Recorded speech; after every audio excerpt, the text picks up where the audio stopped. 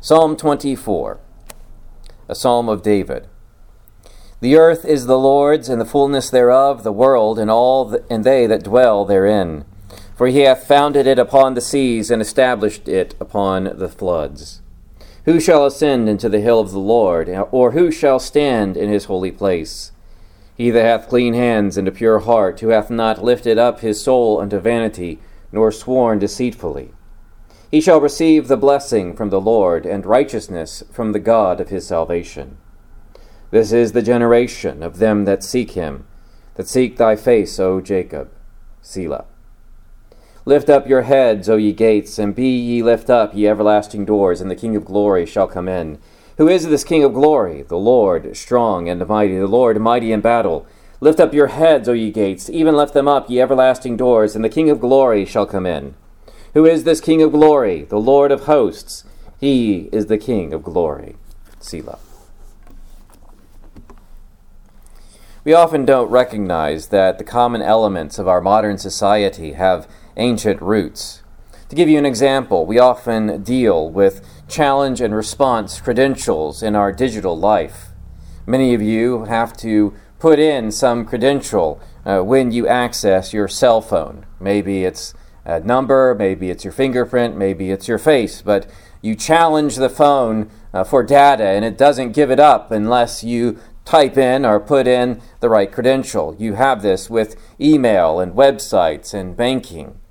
And yet, as we think of these things as modern events and modern parts of modern life, it differs little from the ancient challenge of who goes there when you tried to enter a place that was secure.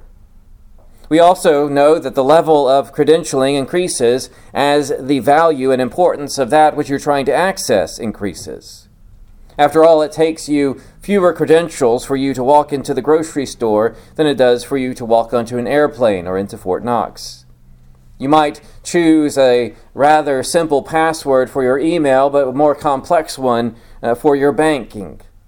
And this is part of ancient times as well. When you wanted to go into the city of Jerusalem, that might be a less credential. If you wanted to go into the palace of Jerusalem, that might require a little bit more. And with these common ideas in mind, let us consider probably what would cause you, what credentials are necessary to access the most important, the most valuable thing ever. What credentials will it take to enter into the presence of the Lord? What privilege will you need in order for you to behold the approach of the King? To answer these questions, we consider the psalm before us today. Now, we don't get much background of the Psalms. Ordinarily, each one is self-contained. The most we find in this psalm appears in the preface. This is a psalm attributed to David. Now, we might not think all that much helpful to be found in this title, but it does give us a temporal marker. It gives us a time period that this psalm was written in. And David writes prior to the construction of the temple. And thus, where we would expect temple imagery, we don't find it. The presence of the Lord in his holy temple doesn't show up here. Instead, David uses city and hill imagery. And this psalm is interesting because the weight of the psalm, its most important section, appears in the center. Many psalms share this unique character. The significance of this psalm derives from the reverence of the Lord, and the Lord's greatness is spoken of surrounding the central question at the heart of this psalm. And so in this psalm, let us see together the Lord's creation, the Lord's ascent, and the Lord's coming. The Lord's creation, the Lord's ascent, and the Lord's coming. David begins with a description of creation. It marks one of two elements that appears in the declaration of the Lord's glory, the other being redemption. Creation and redemption being the substance of how God demonstrates his glory in the world. And David reflects on the fullness and the foundation of creation. Now, David expects the reader or hearer or singer to fill in with his imagination or sight what he merely summarizes here in verse 1. The earth is the Lord's, and the fullness thereof, the world, and they that dwell therein. In the Hebrew, the name the Lord appears first in this verse, out of order, to put the object of worship where he rightfully belongs, emphasizing his primacy. To the Lord, the earth, the Hebrew reads. David implies the right of creation in this language. The earth is the Lord. God possesses as rightful sovereign his creation, that which he made. David uses parallelism throughout this psalm. We see this in verse 1. The earth is the Lord, and the fullness thereof, the world, and they that dwell in it. We see that parallelism between the language of earth and world. Both belong to the Lord. We see this because the Lord is put first. To the Lord, the earth and the world. Both belong to the Lord. And we see with parallelism often a development in the second part of the parallelism. In the first part, we see the fullness being emphasized. And we see that progress from the fullness to those who dwell, the rational beings dwelling within the world that God created. Implicit in this development, we find the Lord reigning as sovereign over all humankind. Every person owes the Lord all that rational creatures owe to a gracious Creator. And immediately we think of worship and obedience. So David continues in a way that may seem foreign to us in verse 2, for he hath founded it upon the seas and established it upon the floods. We're okay with the first part. The earth is the Lord and the fullness thereof, the world and all that dwell in them. And then in verse 2, we run into a problem. It seems that David has a unique three-tier cosmology, the heaven above, the earth, and the water under the earth. We should be familiar with this stratification, for it appears in Exodus chapter 20, verse 4 in the second commandment. This division we would consider scientifically inaccurate, but remember, this is poetry. It doesn't deal in science, but in images and in metaphors. And to understand it, you have to go all the way back to Genesis chapter 1, which we really should expect, because this is talking about creation. You remember in Genesis chapter 1, the world is covered with water.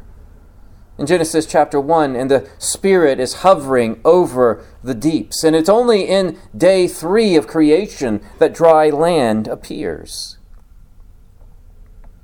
The image also reminds us of the purpose of this dry ground.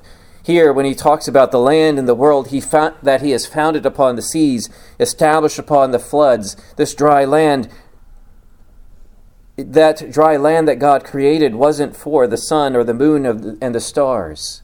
The dry land that God created wasn't for the birds. Again, don't bring your science into the poetry, or the sea creatures. And it really wasn't for the land animals either. It exists for the chief of the Lord's creation. It exists for man. The Bible, in its description of creation and redemption, describes them anthropologically, with a man focus, because that is the focal point of God's revelation. He explains to man why the universe was created, his position in it, how he messed it up, and how God is making it right. The Lord creates for man, and he redeems for man. Purity marvels at the power of the Lord in creation. When you look at the wonders of creation, we see the extravagant beauty in which the Lord has made all things. Man's artistic works looks either bland or gaudy by comparison.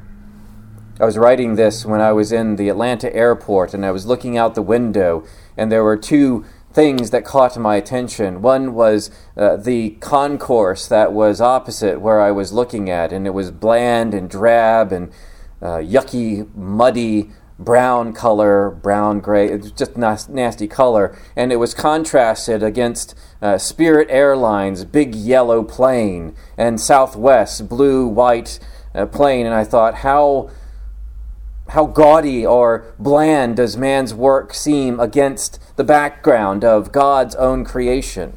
Now, granted, it was a rainy day and it was dreary and cold, and you couldn't watch the planes take off all that much because they flew into the clouds, and it was not the greatest day in the world. But when you think about the beauty of creation, what man creates, as wonderful as art can be, is only an attempt to replicate what the greatest artist has already done. It's as if the Lord alone knows how to balance and how to use color and shape and form. And as wondrous as creation is, the superlative truth is that God made this world for us and is redeeming the world for his people. He made it especially for his people, to those to whom he gives the power to appreciate and to enjoy it in Christ. We are the ones, because of what Christ has done in us, because of the purity Christ has worked in us, that can go and look at God's creation and see it in wondrous colors beyond that which the unbeliever can see.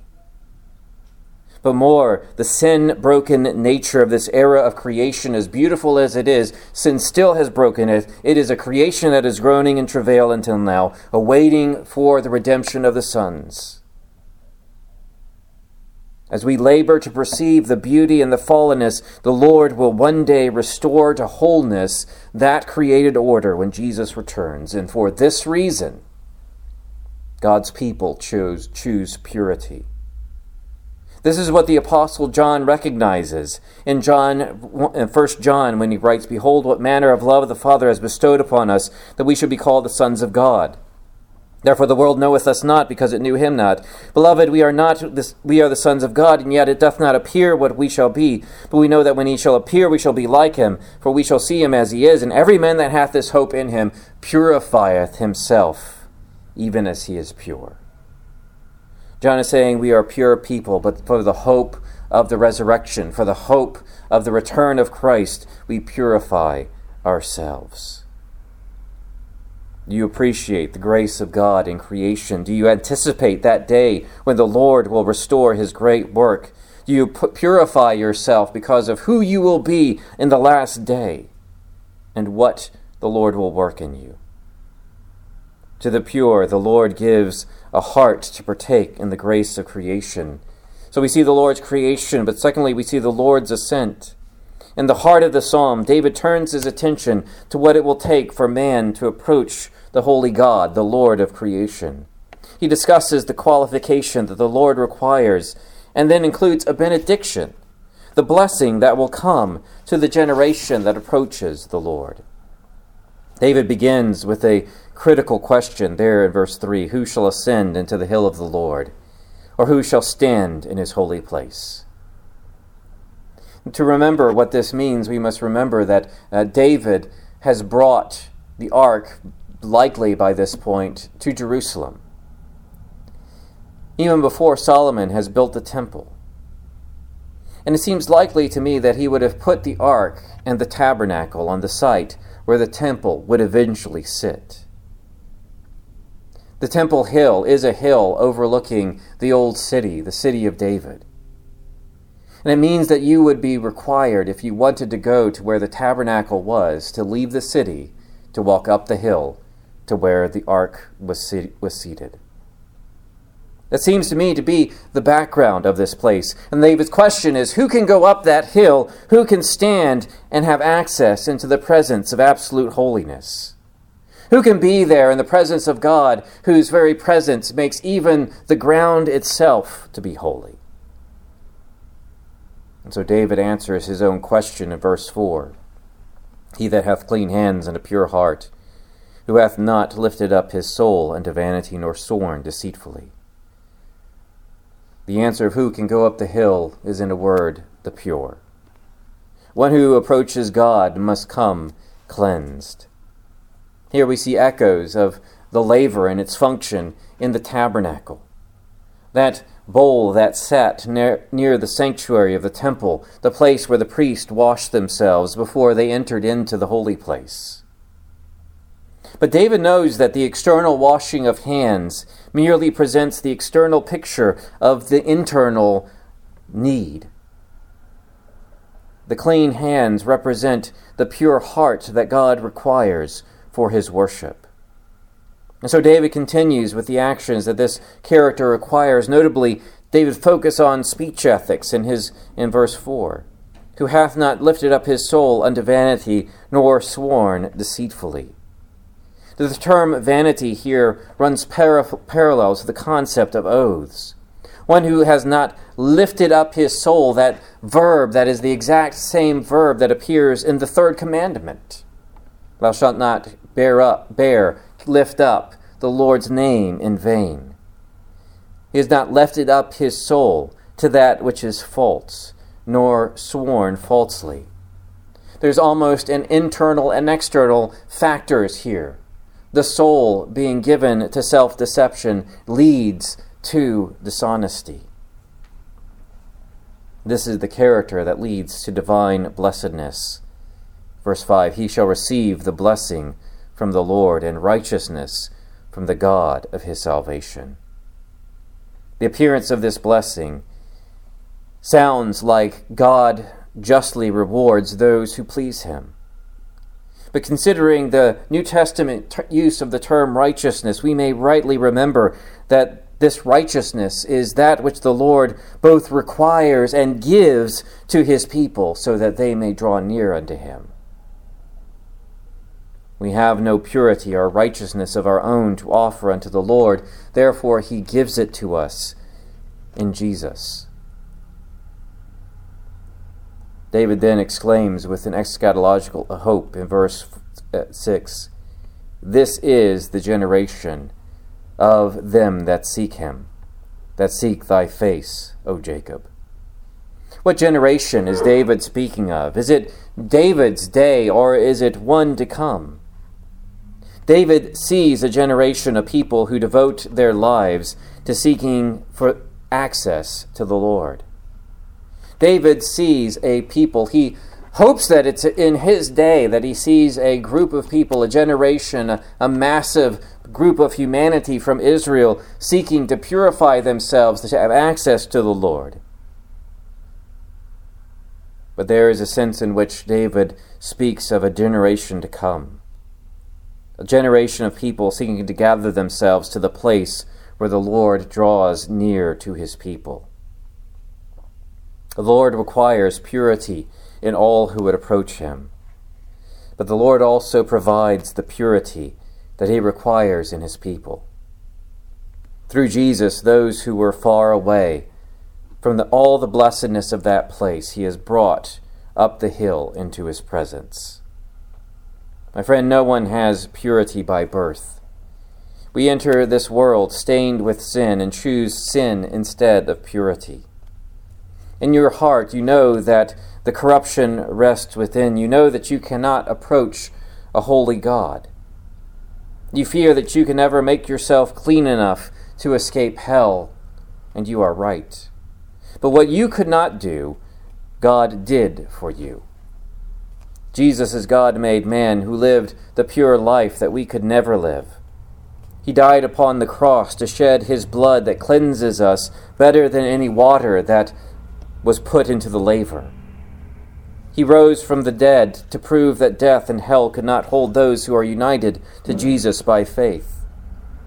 Do you believe this? Do you believe that what Jesus did, he did for you? Will you repent of your sin and turn to Christ? You have seen the Lord's creation, the Lord's ascent, but finally the Lord's coming. David turns from the question of who can go up the hill to a vision of the Lord who will descend the hill. And he rejoices in that Lord's strength and his company. David uses a similar introduction in the two parallel expressions that conclude the psalm. Look at verse 7. Lift up your heads, O ye gates, and lift up, ye everlasting doors, and the King of glory shall come in. The King of glory approaches the city, and David says, let the doors fly open to meet him. The King of glory, spoiler alert, you've already read it, so I don't know why I say that, is the Lord of hosts. The Lord of hosts who David talks about going up the hill to where he lives, the place where he has chosen to put his name, where his ark resides. While the city here remains unnamed, we may safely infer from the author and from the setting that it refers to Jerusalem. That place where you had to leave the city and go up the hill to go into the tabernacle. Now, David sees a day when that Lord will come down the hill into the city. In the scene, we imagine the Lord coming down to meet with his people. This is Sinai on steroids. Instead of the Lord descending to the top of Sinai and staying at the top of the mountain, now the Lord is coming down the mountain into the city where his people live. We cannot but see this statement, this promise fulfilled in the triumphal entry of Jesus into Jerusalem on that week when they crucified him. But we cannot also but see this as pointing forward to the greater day when Jesus will come again in glory to claim his own. Lift up your heads, O ye gates, be lift up, O you everlasting doors, and the King of glory shall come in. The King is coming. The gates must part before him. But as the gates part, there's also an implicit statement, a call to his people to lift up their heads in anticipation of the King's glorious return. But David goes on to describe the glorious one who is coming and what it is that makes him glorious. Look at verse 8. Who is the King of glory? The Lord strong and mighty, the Lord mighty in battle. The King of glory is the Lord, the God who revealed the character of that name to Israel in the Exodus and on Sinai. Again, the emphasis is repeated twice, this emphasis that emphasizes the proof of presence that the Lord himself indeed is coming to dwell with his people. The Lord who promised to dwell with his people is coming even closer. And David continues by describing what makes the Lord glorious, by describing the Lord's strength. The Lord is a better warrior than David is. And David does not use this description, I don't think, in an abstract way as we think, oh yeah, the Lord God is strong. We ought not to read this in the way that we would read about famous warriors in history or present military commanders. This is a real event. This is a real factor, a factor that has impact in our lives. For the Lord is a mighty warrior for his people. David reverses the assumption that he was the one who fulfilled the people's need for a king to fight their battles. David wrote this hymn, and when he talks about the Lord mighty, the Lord who is strong and mighty, the Lord mighty in battle, he is putting Israel back to that day when they went to Samuel and said, give us a king who will go and fight our battles. And the Lord told Samuel, they have not rejected you, they have rejected me as their king.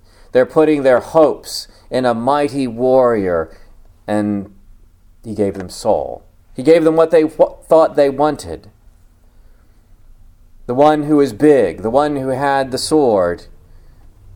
And if anything, David recognizes that his battle in the valley of Elah against Goliath proved that it was not David who was the mighty warrior, it was the Lord. The Lord, mighty in battle, battles his and our enemies. But the Lord is not alone. We read in verse 10, who is the King of glory, the Lord of hosts? He is the King of glory.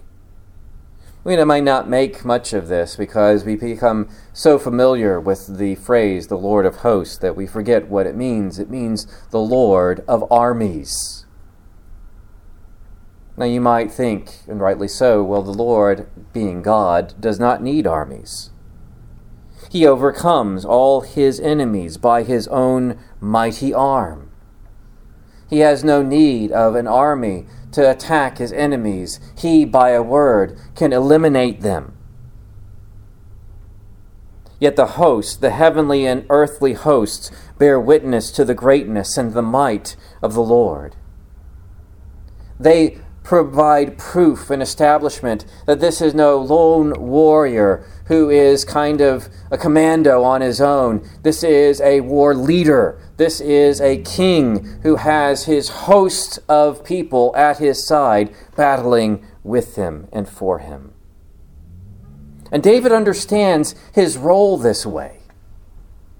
He is not the mighty warrior. He is not the commando that Israel needs. He is one of the Lord's hosts, who the Lord is pleased to demonstrate his victory through him.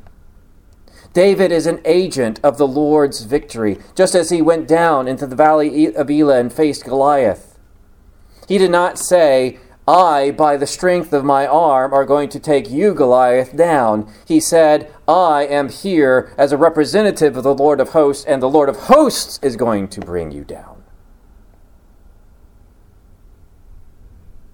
In the New Testament, this vision of who we are as God's people remains, that we are a part of the army of the Lord.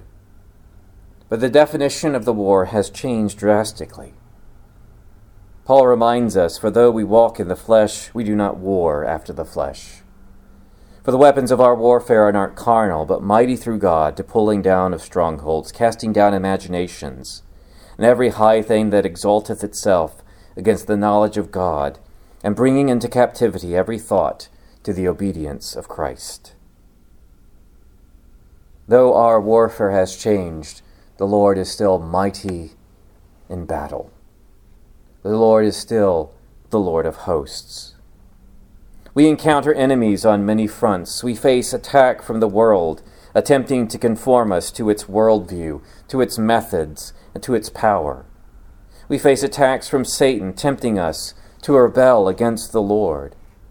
We face attacks from our own flesh, the remnant corrupt gravity that pulls us back to our old habits and our old patterns of behavior. We face the struggle of proclaiming Christ to a lost and dying world. We find ourselves as God's people under assault. One of the most rejected, discriminated against, despised group of people. Under such assault, where do we look for victory? I would suggest to you that purity contains more power than all the world's armies. All the vaunted worldly powers cannot overcome the purity that the Lord gives to his people. Purity reminds us that the Lord is mighty in battle. Purity makes us a part of the hosts of the Lord. In Revelation, the vision of the heavenly army is that of his people clothed in white, who come after the warlord, the warrior king, Jesus, only to spoil. We stand before him arrayed in pure white, and the assault on our purity occurs through our doubt in the power of the Lord. Where does your sin come from but when you begin to doubt that the Lord is mighty and strong, the Lord is mighty in battle, that the Lord has the hosts of heaven and earth at his beck and call? Christian, let not the world, the flesh, or the devil convince you that God is losing. That thought opens the door to the plethora of every sin. stand resolute in the knowledge that the Lord of hosts, he is the sovereign King of glory. Let us pray together.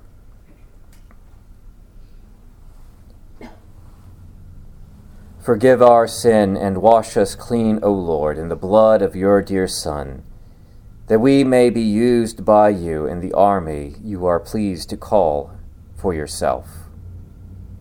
Remove our doubt in your power. Give us a vision of the new creation you are making for us, and fill us with wonder. Hear our prayer. In Jesus' name, amen.